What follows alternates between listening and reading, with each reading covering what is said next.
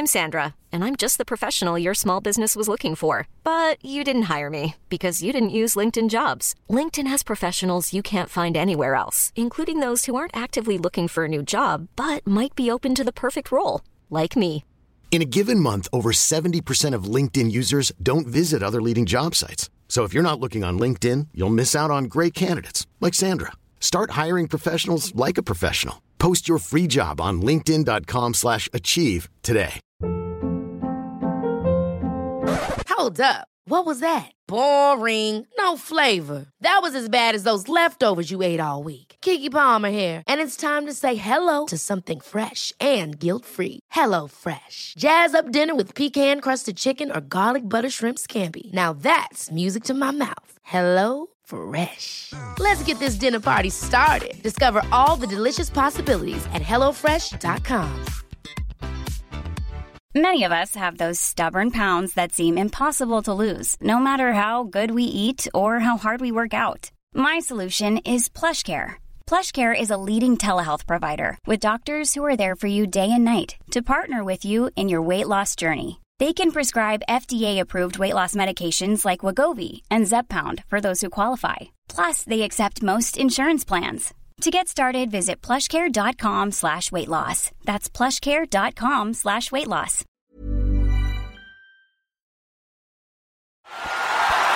Every team has their own wrestler. But this is for wrestlers everywhere. Wrestle hard.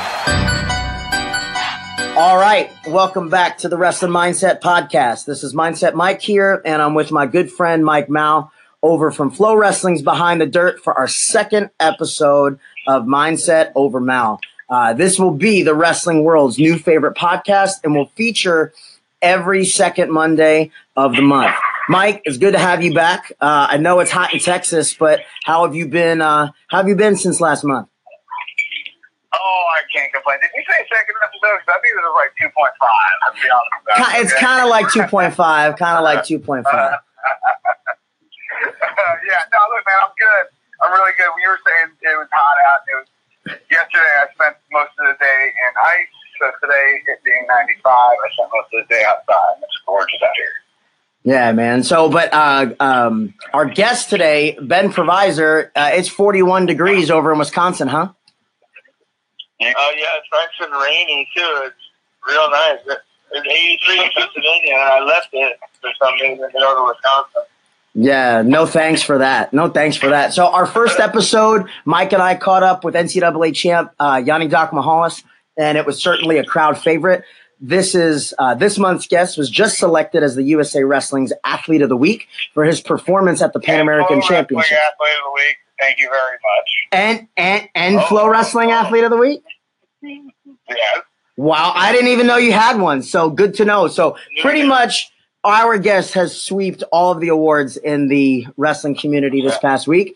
He is one of the most accomplished members of the U.S. Greco team as a two-time Olympian, three-time U.S. Open champion, long resume after that. Most recently, he was a last-minute substitute for Jaden Cox in the freestyle division. And as a Greco guy, he still teched his way to a gold medal in freestyle despite not having wrestled a freestyle match in over 7 years. So, ladies and gentlemen, let's welcome back Ben Provisor, all the way from Peru, now in Wisconsin on his way back to Pennsylvania. How's it going, Ben?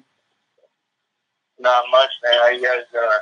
Man, good. It's been good. Besides sweating my butt off here in Texas, I'm kind of jealous of your rainy weather. I don't think you are. I really don't think you are. It was a cold winter. It was a cold winter for the East Coast, and I left 83 degrees. I'd much rather be there, but it's okay. You know, I said that I was excited to move to the heat when I moved to Texas, and then when I got here and August came, I was like, bro, I will take winter any day. Yeah, I definitely couldn't do Texas. I would melt. I'm a person, so I'm just dude. I lose I lose too much weight. I think I get skinny again. Yeah, man. Yeah. No way, bro. I'll take it all day long. No, thanks. So, Ben, you've obviously been the talk of the town this week among wrestling fans. A Greco wrestler fills in for the returning freestyle Olympian on short notice. You know, before we before we get into mindset stuff, I want you to tell us a little bit about how that whole situation came about to go from being in the middle of your Greco tournament to teching your way through your bracket in a weight class 6 kilos higher than what your weight was in Greco. Tell us what happened to Jaden. Tell us, how your situation came about and how you ended up stepping up in that role.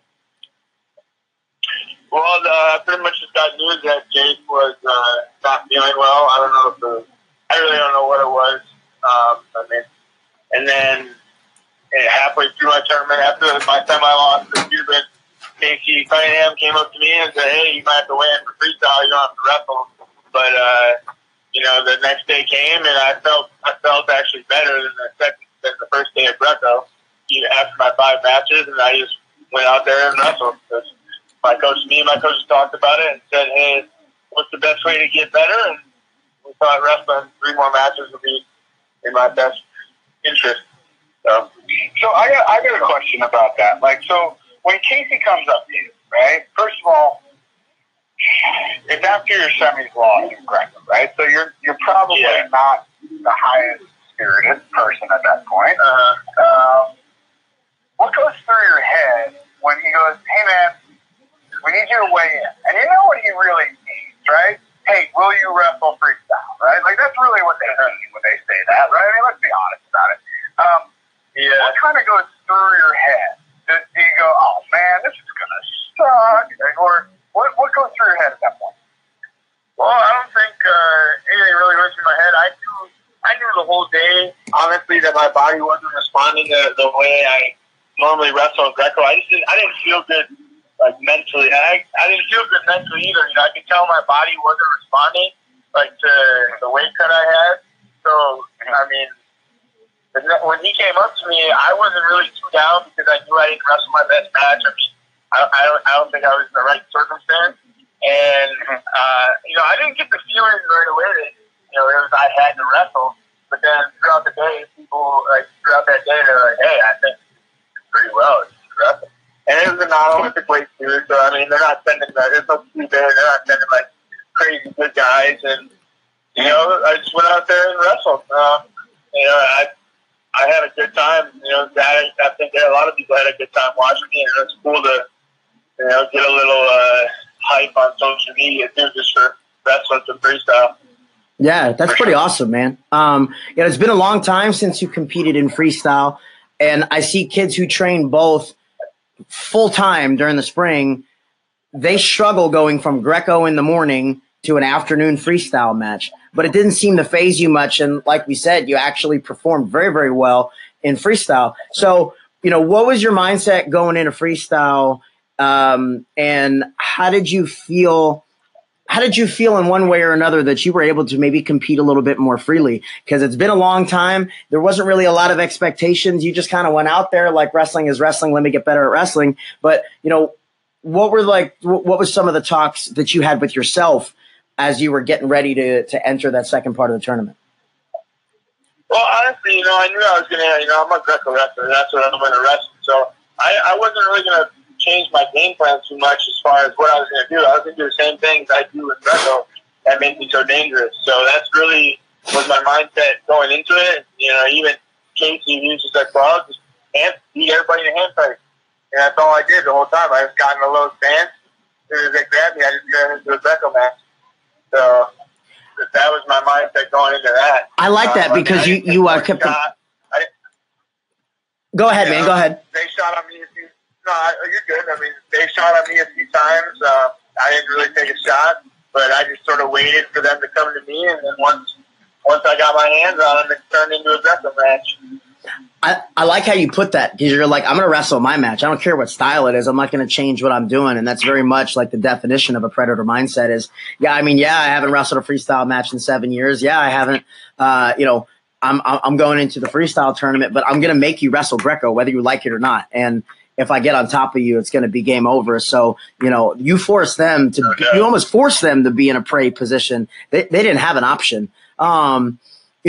Before we get in to talk a little bit more about wrestling, man, what's this I hear about you having chickens? What's that all about?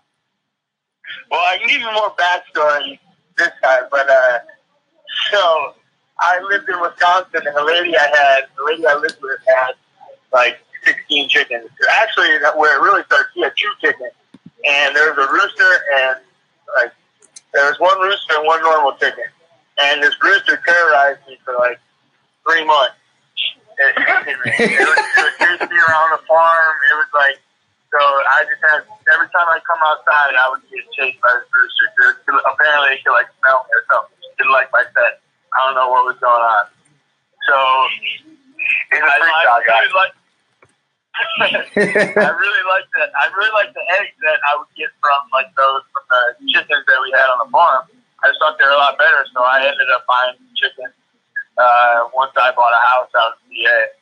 So I got 11 chickens. I actually just finished putting the chicken coop together yesterday before I left for this trip. So you started off with 11? Like you couldn't get like 3? I know. I definitely went way too big. I definitely got way too big. Maybe I was just lonely at my house. I don't know. Penn State, there's not much to do there. But I originally got 8, it was like a 6 for 2 deal, and then I got 8 of them. So I got 8 there, and then I saw these chickens that laid green and blue eggs. I was like, oh, that's pretty cool. So I got 4 more. So I started with 12. Then they had a fight. Then when I left for this trip for nationals in Peru, I guess they had a fight for who was alpha, and then one died. So, yeah, apparently that happened.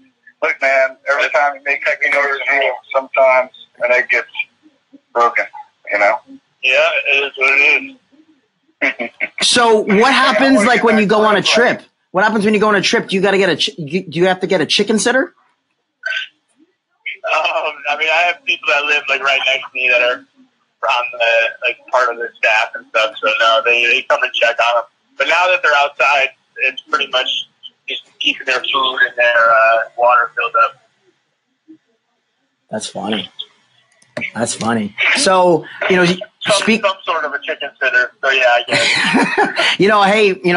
Maybe we can create an app if having chickens is a popular thing out in Pennsylvania. Maybe we can create like a, dog sitting has an app now. Maybe we make a chicken sitting app and make some money. Interesting. That's funny. I don't know about that one. So speaking of Penn State, you recently made a move to the Nittany Lion Wrestling Club after a time in Wisconsin, a long time in Colorado. Tell us a little bit about your journey starting from your year at Northern Michigan, why you left, and then, you spent a long time at the OTC and in that area. So tell us about that journey. Why did you choose Greco and everything that led up to Penn State? Well, as far as Greco goes, I never won a high school state title, but I won every age group national title you can win in Greco. So I don't know, it's just my better style for some reason. I don't know why I was so much better at it. And then I went to Northern Michigan, and Yvonne, I wanted to get coached by Yvonne Ivanov. He had some great wrestlers for a long time. And unfortunately, I think he left that program right when I got there when I was, 19. What year was that? What year was that? 2009. Okay, right. So you're 2 years removed from the U.S.'s first world title, and he moved. Okay, gotcha. Yeah, and that was a dominant place. There was a lot of. No, it was killer. There was killers great there. World champs. I mean, they were beasts. A lot of the medalists that we have from the last decade are from Northern Michigan. So, and some is on. And so Dennis, my coach went there, Dennis Hall. I was there for a year. And then they made this rule where you couldn't stay at Northern Michigan for more than 5 years. So that made all the good guys, all the guys that I wanted to train with left. Because I was already a Greco specialist in high school. I was wrestling in the U.S. Open as a high schooler, playing team. So, hey, can we stop right there? So when you, what is that conversation like when you kind of have to tell your high school wrestling coach, like, hey man, yeah, this state title stuff is cute and all, but I'm trying to win a world medal. What is that conversation like?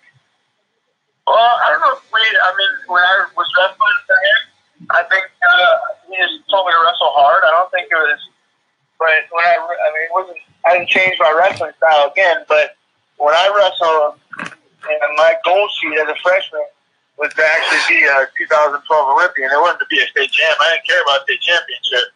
Like, that was my goal as a young high schooler. So, right, but you have to understand that most high school coaches, they will kind of pigeonhole you into, hey, look, we have to do what's best for this team. What's best for this team is you winning a state title in folk style, not winning, not trying to make a 12 Olympic team, right? Yeah. And if that's your focus, sure.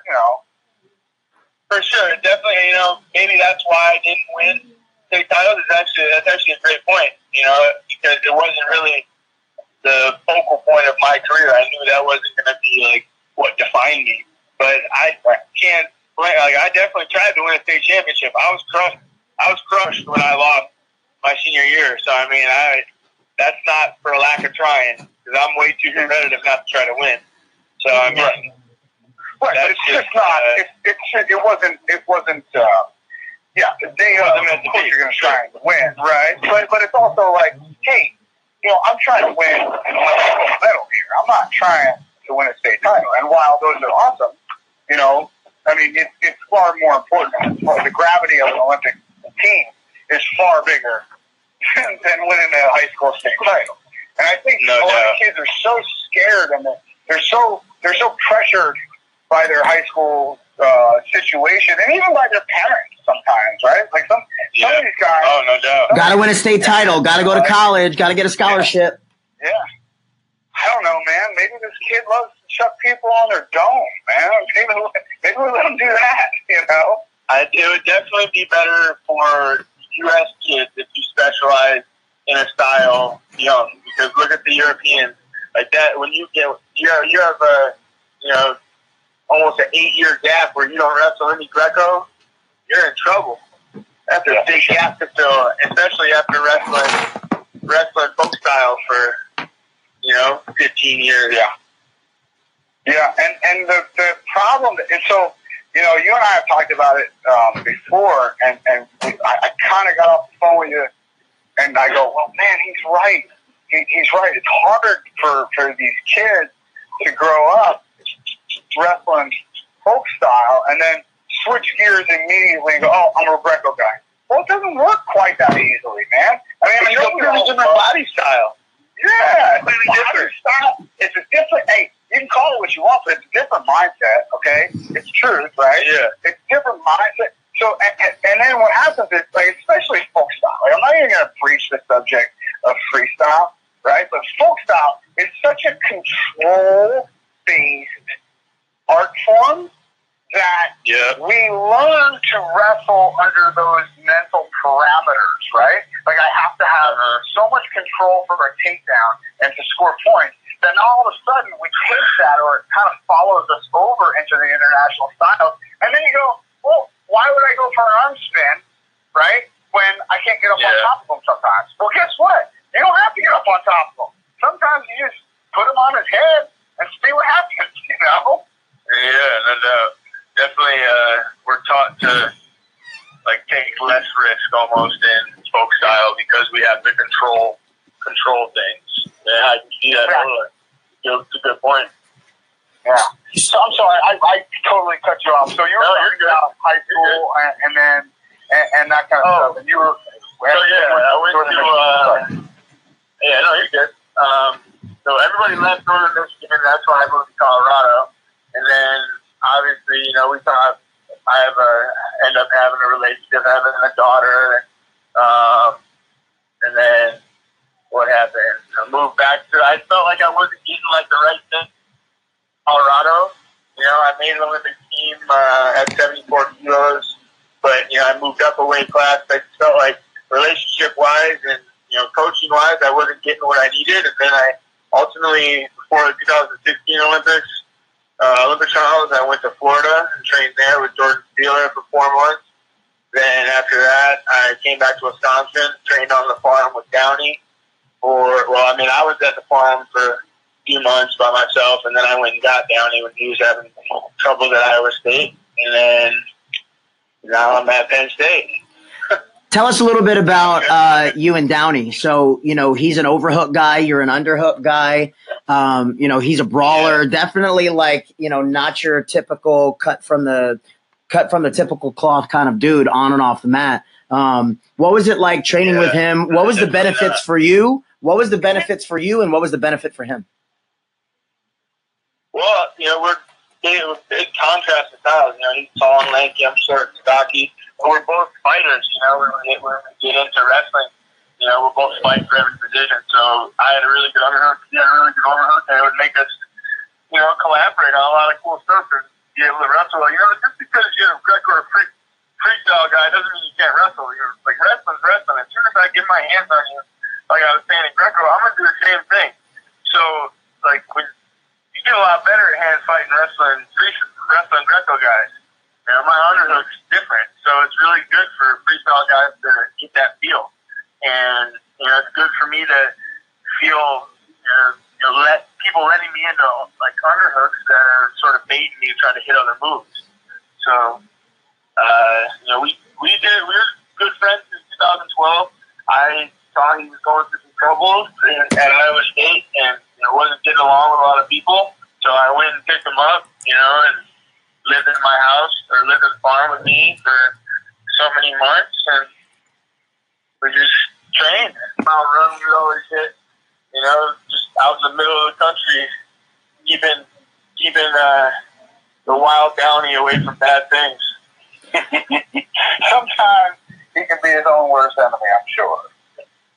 Yeah, man. He's a hard worker, man. He really is. Once he gets in a situation where I feel like he can trust the people, he thought he was going to get his opportunity at Iowa, and I think they were telling him a lot of stuff that wasn't really true. When I talked to my coach at Penn State stuff, they were like, "Oh yeah, I don't think that transfer was ever really going down because of all the in-state and Big Ten to Big Ten." So, I think he got taken advantage a little bit there. I feel bad for him. Yeah, that sucks. He gets in a situation where he can train and work hard and show who he really is. I think he'll be obviously one of the top people in the U.S. once he's in great shape. Yeah, man, he's definitely a gamer. So, speaking of Penn State is known for winning national titles in college, but not really for Greco. So, what led you to Penn State, and what has been the impact in your training since you've been there? Well, Mason Manville made the world team last year when we were in wrestling Paris. He brought up to Kale about me coming to Penn State. We had talked about it a little bit. I didn't know if he was being serious or not, and obviously he was. He talked to Kale, and then me and Kale talked about it at Worlds. Came out for a visit, and we just thought we all got along real well, and it was a great fit for me to help myself, just move along in my life. So I feel like I'm going through the prime of my career. With the help I get from Nittany Lion Wrestling Club, I can, start a life, really, For sure. So you said that you stayed at Kale's house when you first got there. What was that like? Oh, it was pretty very awesome. I think it sort of just shows the type of person he is, and it's scary how perfect of a person he is. So that's what his brother says too. Live up to those standards, huh? I was saying that's what his brother said too. So how perfect in every way, meaning, so he's just always yeah, he doesn't do anything wrong. I don't know what it's like. He's a real religious person. He has a lot of great beliefs. He reads his kids the Bible, verses from the Book of Mormon every night. So he's just a great person. It's scary. Wow. For those of you, when you're around that, it's hard not to do the same thing. Yeah. Well, I think that's part of the atmosphere there. I call it the championship atmosphere. When you're surrounded not just by good wrestlers, but by good people, as a byproduct, you become a better person. And by becoming a better person, you become a better wrestler. And it feeds into each other. I think that's kind of that was my impression as an outsider looking in. What's so special about that place is, all these people care about each other. They're all good people. They make each other better people. They have a similar belief system. So as a group, they all rise up. So, what do you think is so special about the staff and about the atmosphere? A good thing, Mal was saying yesterday, he gets to go and hang out with his buddies and talk about wrestling, We're doing the same thing. We got to come in and work out and beat up on each other and get better at wrestling every day. How lucky are you to, be able to do that? Even though Mal might not look at it as an attitude of gratitude, that is the definition of it, You're lucky to do what you love to do every single day, and it's like a dream come true. So everybody just wants to get better in that situation, and like you said, like we just talked about, as becoming a better person. So it's just like you said, a championship atmosphere. So the attitude of gratitude. To see it. Yeah, but it's funny, I just never coined the phrase. I just always kind of thought I was just super lucky, Like today, literally today, right? I got up, I made breakfast for my kids, and then I went to the gym and I shot 70 videos, right? And I got to try on some new shoes, like new wrestling shoes, which I'm kind of into, right? And Vader was there with me, and we're goofing around the whole time. And the production team that's around us, they can't believe how much fun we're having. I'm like, dude, are you serious? I did this when I was a kid. I literally did this since I was 8 years old. I've been doing the same shit for 30 years. I'm goofing around with my friends, man, and they don't get it. They look at it as, well, it's just another shoot. And Vader's goofing me. He's trying, we're doing high crotch finishes and stuff like that. We're doing crotch lock. And, he's, I'm trying to talk, and he's, shoving a finger in my butt. I'm like, dude, knock it off. We're goofing around the whole time, dude. And everybody that's in the New England Wrestling Club, we're lucky, grateful to be able to wrestle for who we wrestle for, and hopefully keep getting better every single day until 2020 or 2024 for me. So for sure. So I just did the podcast with Kyler talking about Kale's brother, and he says, and the whole podcast was about gratitude. About how it's the center of the Sanderson success, and it's the center of Penn State success.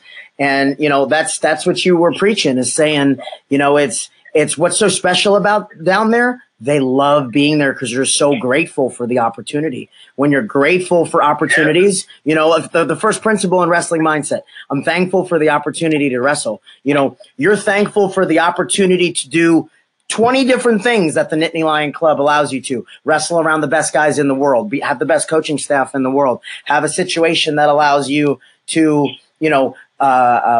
grow as a person and grow as a wrestler. So, it's important, I think, for those of you that are listening, number one, if you haven't listened to the Kyler Sanderson podcast, you better download that ASAP. But secondarily, this is now the second person who's saying this 2 weeks in a row, talking about how gratitude is so important and how it's the success story of the people at Penn State. So, guys, this isn't just something that one or two people are saying. This is something from top to bottom and left to right. You got to take some more notice to. Hey, can I butt in for just 1 second? Yeah. Go for it. I don't mean to cut you off, but the truth of the matter is, I think it's important that we say that that's not the case in every wrestling room. Yes. Okay? So what I want people, especially kids listening to this, to recognize is what came first. Are they successful and then they became grateful for their opportunity? Or were they just grateful for their opportunity and loved it so much that they became successful? Well, the truth of the matter is I can't really answer that question, but I got a good idea that it's the second one, right? I mean, I got a good idea that they feel so lucky to be able to train every day that they kind of just leave it out there. Whereas there are so many wrestling rooms in the country that you walk into, and I'm not kidding about this. I do a lot of camps and I do a lot of clinics. And you walk into some of these wrestling rooms, and it feels like a freaking mortuary, dude. It feels like a morgue that you're walking. You know what I'm talking about, too, right, Ben? Like, you walk in there, and you're like, y'all are not happy to be here, man. And there's a time and a place, right? Like, there's certain times of the year where if you walk into a high school room in January, it's gonna feel icky because everybody hates wrestling at that point, you know? Because if I remember when I was in high school, if coach told me to hit one more high crash to a double, I was gonna thumb my eyes out, right? But for the most part, there's going to be an overall feel of a room, and I've been in that Penn State room. I put 2 athletes on that team, and I can remember walking in there going, these dudes are psyched to be here. I know they're psyched to be here because they're goofing around beforehand. They stay afterwards. They're playing, they're playing games, and they're playing soccer, and every time Barner gets the ball in soccer, everyone ducks because, he's just going to pound on it, So it's like, it's a goofy thing. It's a fun thing, Barner definitely has a cannon in what's it called, dodgeball. A lot of people avoid Barner because he's a little intimidating. Are you sure? Are you positive? Yeah, the guy that looks like Shrek. Oh, that's shocking. Really. So are you guys a dodgeball team, a spike ball team, both, or what do you guys play? Dodgeball, handball. I wish it was handball, man. No, really? I remember we haven't played too much. I don't think Kale liked it. When I was playing, I'm pretty vocal because I played football and stuff. So if you suck or drop the ball, I'm going to say it. I don't think you all this bad stuff. I was saying all these bad things about it.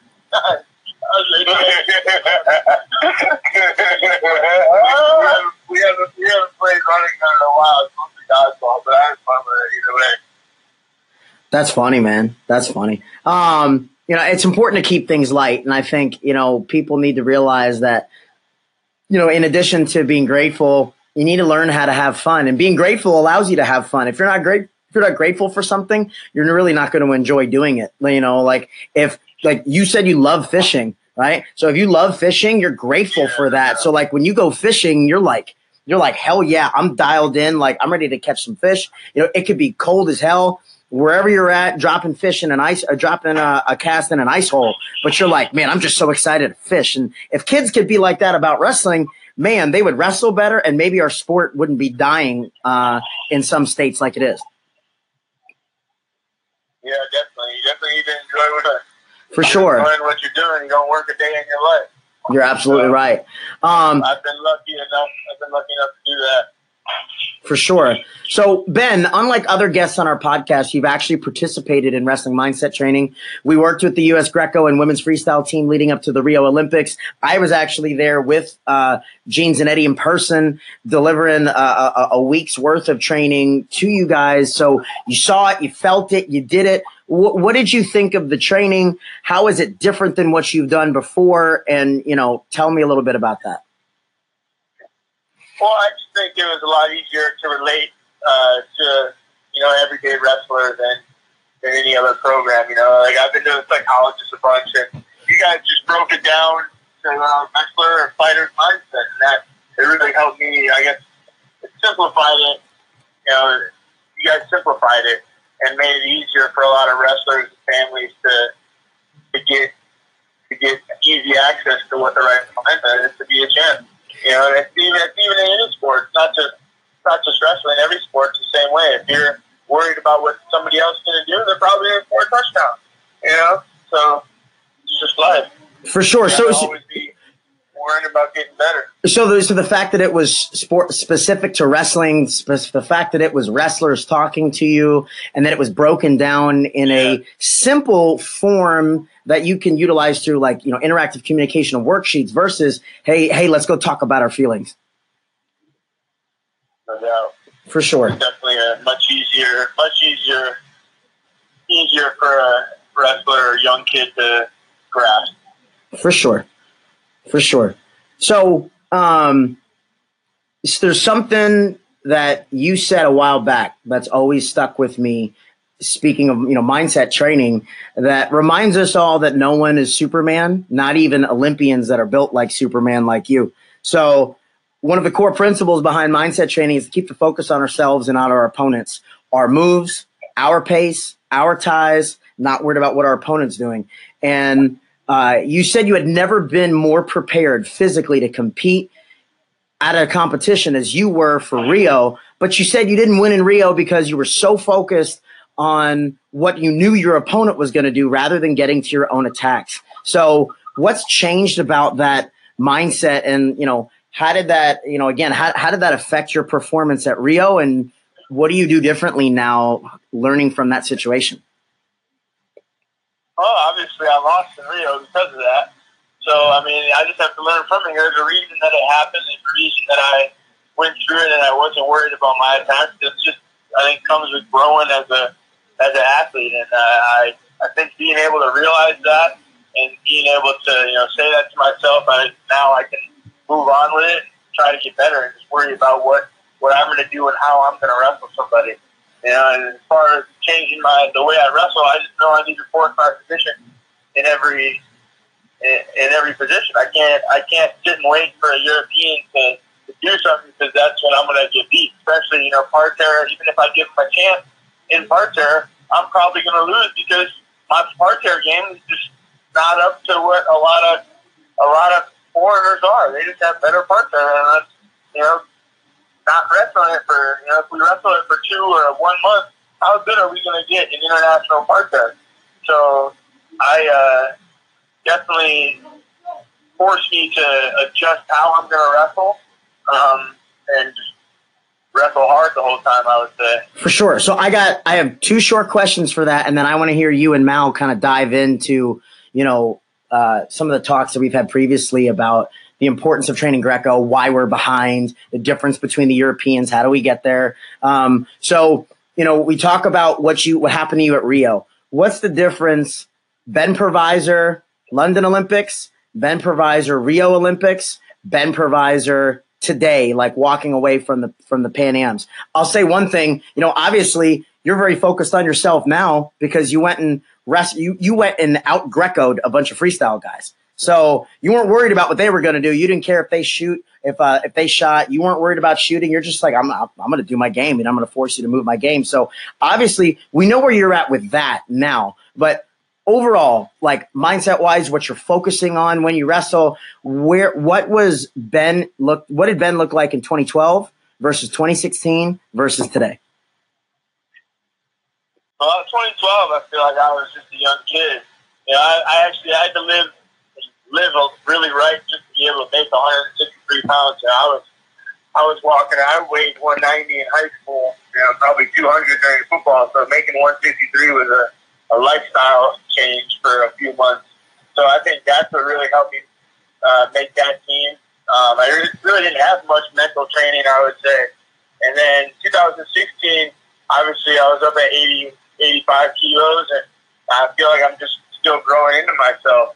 2016, I feel like I started listening. Like, what I really felt like is I started listening to God and what He wanted me to do. And once I started doing that, like, things in my life started to fall into place. And as soon as I did that, for this I put my faith in Him, and then I got this job at Penn State. So now I just know the type of shape I'm in, the way I live, like who I'm around. I can trust the people I'm with, and I feel like this year is going to be the first year I win a world medal. So I feel like just my confidence is through the roof because of like who I've become. I'd say just listening to what I feel like I'm supposed to do in life. So being around the right people, obviously you've changed your situation a few times. So now being at Penn State, being around the right people, listening to what God has to say, having faith impact your wrestling. I don't know if you've listened to, but the 2 podcasts prior to Kyler were talking about the importance of faith in wrestling. So Seth Gross and Jack Mueller kind of dove into that. So on your long drive back from Wisconsin, you're welcome to pop that in and take a listen. I think you'll enjoy it. So, long story short, you guys, you've heard how wrestling is a journey. It's a transformation. You got to trust the process. You got to find the right people around you to guide you in the right direction. But ultimately, you got to keep the focus on yourself. So, let's change gears for a second. And something that, we've all talked about before, and you guys dove into some great conversation is, Mal, let's go and start talking. What are we not doing right in the U.S. for Greco? What are we missing? Why are we having talented kids and some people that are destroying people on the national scene? They go overseas and it's like they're just like anybody else. So, Mal, I'll let you take the lead.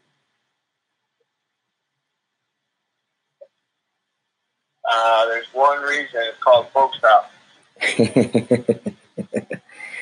So, absolutely right. So, go ahead and talk more about that. Mike's yours, man.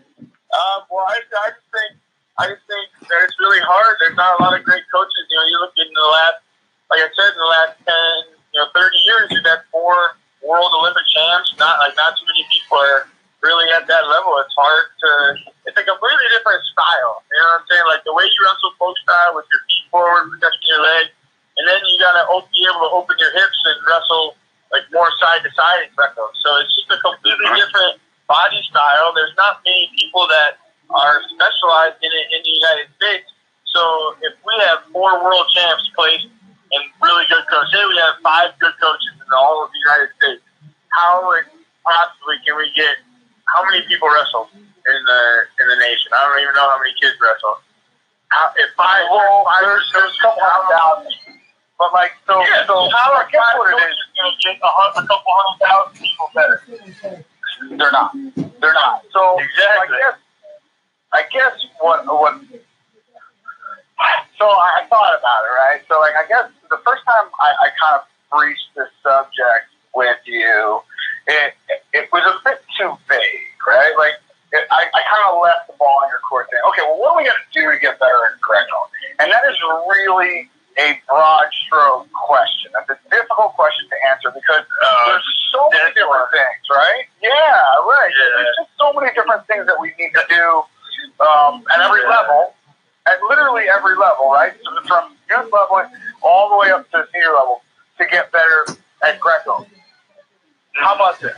Let's do this. I'm going to ask Ben Provisor, what 2 positions on a wrestling mat does this country need to improve ASAP? Like, where do we need to do the most work between now and, let's call it Tokyo?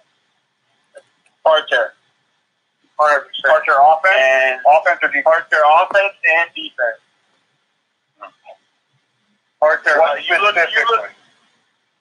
the way we move, the way we move on bottom, we always seem to get turned, and how we can get turned. You look at how people are winning medals in Parterre.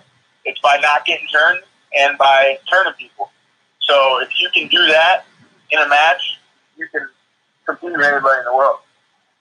So I agree. What are you working on?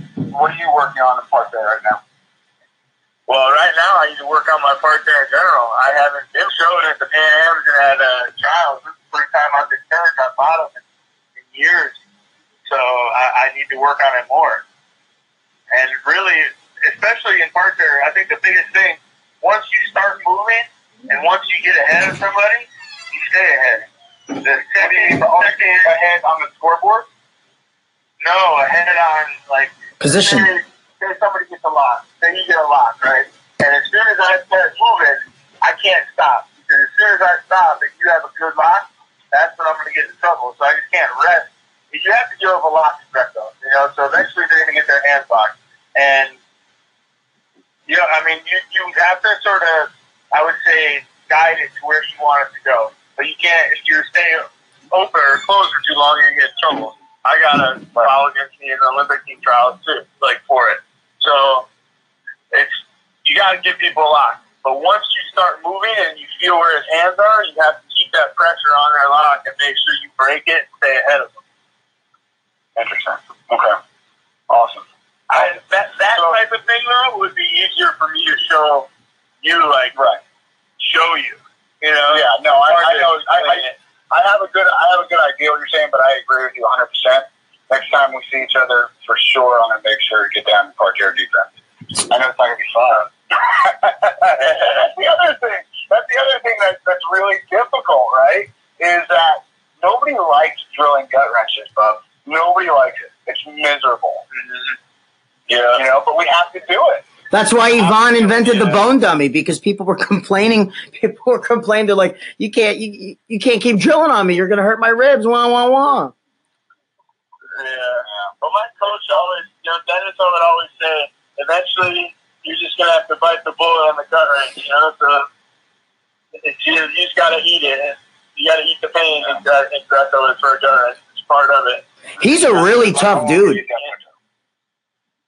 Dennis is super tough. He's a tough dude. I've worked with guys that, the Kuntz brothers spent a lot of time with him. So not to interrupt the flow of like why we need to get better in Greco, but what makes a guy like Dennis Hall so tough? Say that again. I was going to say, not to interrupt the flow, but on a side note, what makes a guy like Dennis Hall so tough? He was a very accomplished wrestler, and people related to him being so tough. Kids that wrestle him still say, yeah, coach just beats the daylights out of me when we wrestle. What's so tough about him? He's just impossible to get to. His hand fighting is ridiculous. And he's one of the toughest people I know. He just has a will to win. He just doesn't give up any position. Even when he was up at Northern Michigan and Spencer Manko was making the team, he would have matches with Spencer. I'll just say that. Wow. So he's just a tough dude, man. He's just a good wrestler. That's what he was meant to do. You watch him in high school, he was something special. So he was a young world champ, 25-year-old world champ, 26-year-old Olympic silver medalist, arguably the best lightweight to ever wrestle for the United States.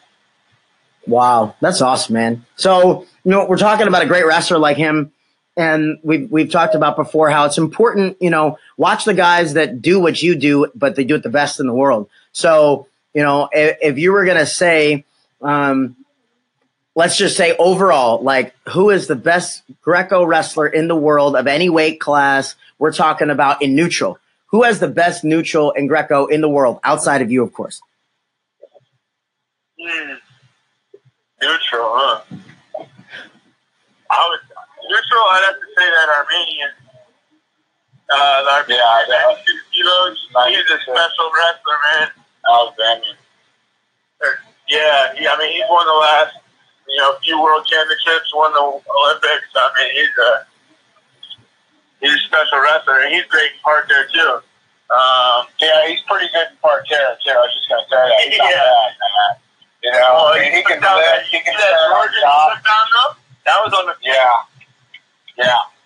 That's no joke, dude. But for me, man, I love me some Blatov. I just love watching the guy.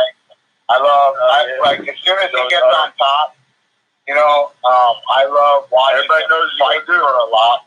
Yeah, I love so there's these little nuances in there too. Like, I love watching him fight for a lot, and I love how athletic he can be with another person moving underneath him. Like, it's incredible to me the way he can move his feet, right? Especially when he's in shape. Such a good position. Yeah, if he trains for something, good luck trying to get him on bottom, man, because he's better than anybody else. First time I ever watched him wrestle at Junior Worlds, I was like, this dude's special. He teched everybody. So I definitely know what you're saying. And sometimes he's come to tournaments out of shape and not ready for him, but when you're totally right. When he's on his game and wants to, he's not gonna give up in. So can you guys name those two wrestlers so that those that are listening, if they want to check it out, so name who they are and what country they're from. Vlasov from Russia, and I believe it's who's the Armenian? I just said his name. Darn it. Give me a second. I'm horrible with names. I'm not going to be able to get it. I already know that. Alexandrian? Is that right? Alexandrian? It's something with an A. How many kilos? What was the weight class? 96. Yeah, I got it. Here's it right here. I got it. So it's Artur Alexanian. I was right. Nice. Yeah. Nice. Artur, yeah. So, guys, these are the people so, Mal, obviously Ben loves Greco, but Mal, little known fact, or maybe a widely known fact, Mal loves Greco. And, and actually, Mike, shout out to you for how good you are at Greco. Best kid that I've coached the last 4 years here in Houston. He was turning a lot of corners, made the semifinals at Fargo, double All-American as a freshman. But to get him to the next level, man, I really credit a lot of that to, what you were able to do. Bringing in good partners and like lots of mentorship was great for his development. But, those of you that ever get the chance to learn from Mal, regardless of style, but man, you really did a lot for Colin. So I do appreciate that. And it's a lot of the details. Well, thank you. And it's very kind of you to say, but what's funny about it is Ben mentioned earlier, right? There's probably 5 and maybe that's being a bit conservative. Maybe there's 10. Maybe there's 10 solid world-class Greco coaches in this country. Ben, is that crazy to say? No. That's about right? Anywhere between 5 hard to name 10. Yeah, right. So it's probably somewhere around 7, right? I've had the luxury. I've been so fortunate that I've been around 3 or 4 of them, right?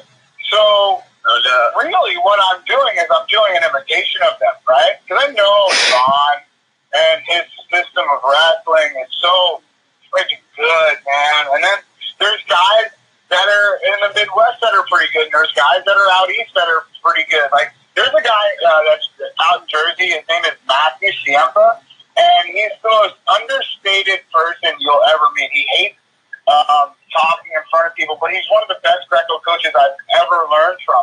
And so basically when I'm training guys in Greco, I have guys like Colin who really focus on Greco, especially in the last year of his life. I'm doing a Matt Ciampa impression, and which is fine, like all good coaching is stealing from somewhere, right? So, but yeah, that, you mentioned it earlier. These kids need to have good, focalized, specialized training. And if they're not getting it, they're not going to be able to excel. Not at a national level. No, Fretwell said it best when we were doing the California Coaches Clinic. He said, they were like, man, how did you come up with this? He's like, I didn't come up with half of this. He's like, the best coaches are good thieves. He's like, we all see it, take it, and then make it our own and spin it to what we need for our kids and our own development. But yeah, man, I mean, it's being around the right people and being able to take what they do and apply it to what we need. So, do you guys have anything else, Ben and Mike? Do you have anything else on how to add value and grow U.S. Greco? Oh, I don't know. I hope some more young kids specialize in it. I don't know. Tough. Well, yeah, I mean, look, that's such a layered question. Yeah, it's a road, man. It's a road that has to be paved. You have a passion for it? Yeah. So how about this? Let's encourage kids to train Greco by answering a simple question. As a high school wrestler, whether you want to go to Northern Michigan or whether you just want to be a better wrestler, why should you train Greco? In a short response. It's way better. And fighting is just a different level. It's more like a. How about this? It's more like. Go ahead. I'm sorry, man. That's my fault. You're good. What's up? Here's what it is to me. Our best athletes in this country don't have one upper body threat. Who's the best 2 wrestlers in this country? Kyle Snyder, Carlson Snyder. Okay? Guess what? They know. And how about this? When Godoyev beat JB at the Olympics in Rio, he just hit him with an underhook and dragged him around the mat. Okay? Yeah. I mean, it wasn't like rocket science. He didn't have to scramble him. He's not going to blow his doors off with a double. Okay? And you look at these positions, they know those especially those Europeans know that if they drag us up out of a low stance, we're in trouble, man. We're in trouble, and we don't have any answer for that stuff. And I'm not saying it's going to bite us in the ass tomorrow or even next year or even by Tokyo, but I will say this, it's going to bite us in the ass. And these kids coming up now, I'm trying to at least shift the social conscience in the sport, right? I have a saying, and I goof around, and you've heard me say it, Mike. I don't live in Gretzoville, but I summer there quite often, right? Like I don't live there, but man, oh man, I like to vacation there quite a bit because it'll bail you out of some stuff, right? Like 4-pointers are valuable, brother. 4-pointers are super valuable. They're worth 3 takedowns, right? If you really think about it, right? I mean, I hit you with an arm throw for 4. You now have to, if you're down 4-0, you got to come back and get 3 takedowns to be winning, or at least 3 scores, right? So, you know, it's a valuable commodity that we tend to overlook because a lot of these kids think that, well, I'm just going to wrestle freestyle anyway, and it's more like folk style, and that's where I'm going to make my money, and this and that. No, we really need to focus on Greco too.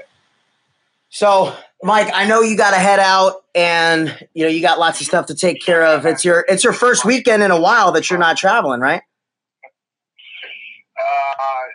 You know what? I've actually been fortunate enough to be home. Like the guys at Float know that I would like to, you know, spend time with my family, so they're kind enough to find other ways to keep me busy. So basically, I'm just traveling for camps and clinics right now. That's awesome. I'm doing a lot of the pre-production stuff for Final X in the studio. So yeah, I'm home this weekend, and then I'm in Indiana next week and North Carolina the week after. Thank you for reminding me about Indiana. I worked with a couple teams in Indiana, so I'll make sure that I'll send you them the information. I'll send them the information so they can come to camp. Awesome. Thank you so much. For sure. And then, you know, Mike, before you sign off and Ben and I get into the Mindset Quickfire, you have a really exciting camp coming up with 2 of the biggest legends of wrestling. So can you tell us about it? Yeah, it's a really catchy name. They're calling it the Sergey and Anatoly Beloglazov camp, and basically it's being coined as 12 world titles and some schmucks from Jersey. So basically it's me and the Beloglazov brothers, and I get to learn as much as I teach, so it should be fun. Well, where can we find out information about that camp so that those don't want to go? Sunnyvale Wrestling is the Black Sheep Wrestling Club out in Northern California is going to be hosting, and we're doing like so. You know, he talked to me about coming out, and you know, obviously the technique was a big part of it. But the truth is, while I'm out there, man, I'm gonna get a bunch of wall talks. You know, we were doing those, those post-workout wall talks with Alger and some of those guys. And we're going to do a couple with the Beloglazov brothers. We're going to do one with Marky Munoz and also Mark Branch. So, you know, we should have a ton of content coming from there, not just me going out there and teaching a camp. Cool. Well, those of you that want to come to that camp, whether you're in California or maybe some nearby states, make sure that you go check that out. Speaking of camps, I'm excited to be in Utah. I'll be doing a camp with Kale and Zane Rutherford over at Sanderson Wrestling Academy. So those of you that are interested in coming to these camps, make sure you go online, check it out. Mike, it was great to have you again for episode number 2. Looking forward to see who we come up with for number 3. And my man, keep up what you're doing. Keep changing wrestling. Thank you, brother. Hey, Ben, thanks so much for talking. Take it easy, man. No worries. All right, Mike. So, Ben, we're going to finish you up here. Again, appreciate your time. I know you're a busy guy. So, 10 really simple questions. We call it the Mindset Quickfire. Really, really simple, straightforward, diving into, you know, who you are as a wrestler between the ears. So how important is mindset in wrestling and why? Well, like I said yesterday, I think it's about 80% of our wrestling. You got to be confident in what you're doing and the way you're training and who you're around. And I think a lot of that comes from mindset. If you're not focused on what you're going to do, you're not going to get what you need done. So even if you don't believe, you're not going to put the work in. So everybody thinks it's a lot of physical work, but if you don't believe in what you're doing, then the physical work is going to be even harder. Absolutely. And last but not least, what's your mental edge when you compete? My mental edge, I think I'm just tougher than everybody when it really comes down to it. I'll take myself in a fight over anybody. So I believe that when it really comes down to a tough match, that my will is going to outlast yours. Absolutely. Absolutely. That's awesome, man. Well, I appreciate your time today. I know you're driving all the way from, where you're at to Wisconsin. So I appreciate that. Is there anything that you'd like to tell the listeners before we wrap up, whether it be advice or anything that you've got coming up? No, I'm good. I appreciate you having me on. Yeah, thanks, man. So again, guys, make sure that you check out our podcast. We've got lots of others that are also uploaded, from NCAA champs to great coaches. Make sure that you follow Ben. Ben, how do we find you on social media? Just Ben Provisor. Find me on all social media, on Twitter. Ben Provisor 74. I don't weigh 74 kilos anymore, but that's where it's stuck at. And then Instagram, just under Ben Provisor. I don't know if I can get any more friend requests on Facebook, but yeah. Cool. Make sure that you follow us, Wrestling Mindset, Instagram, Facebook, Twitter. You can follow me, Mindset Mike, Mindset_Mike on Instagram and Twitter. Pretty simple. You can find the same thing on Facebook. So again, Ben, thank you for your time. Best of luck at the trials. And, again, congratulations on your continued success. And we look forward to seeing you continue to progress in your career. Cool. Thank you very much, man. I appreciate you having me again. Hard weigh-ins don't get fed the night before. Even on a budget, quality is non-negotiable. That's why Quince is the place to score high-end essentials at 50 to 80% less than similar brands. Get your hands on buttery soft cashmere sweaters from just $60, Italian leather jackets, and so much more. And the best part about Quince, they exclusively partner with factories committed to safe, ethical, and responsible manufacturing. Elevate your style without the elevated price tag with Quince. Go to quince.com/upgrade for free shipping and 365-day returns. Hold up. What was that? Boring. No flavor. That was as bad as those leftovers you ate all week. Keke Palmer here. And it's time to say hello to something fresh and guilt-free. Hello Fresh. Jazz up dinner with pecan-crusted chicken or garlic butter shrimp scampi. Now that's music to my mouth. Hello Fresh. Let's get this dinner party started. Discover all the delicious possibilities at HelloFresh.com. Hey, it's Paige DeSorbo from Giggly Squad. High quality fashion without the price tag. Say hello to Quince. I'm snagging high-end essentials like cozy cashmere sweaters, sleek leather jackets, fine jewelry, and so much more. With Quince being 50 to 80% less than similar brands. And they partner with factories that prioritize safe, ethical, and responsible manufacturing. I love that. Luxury quality within reach. Go to quince.com/style to get free shipping and 365-day returns on your next order. Quince.com/style.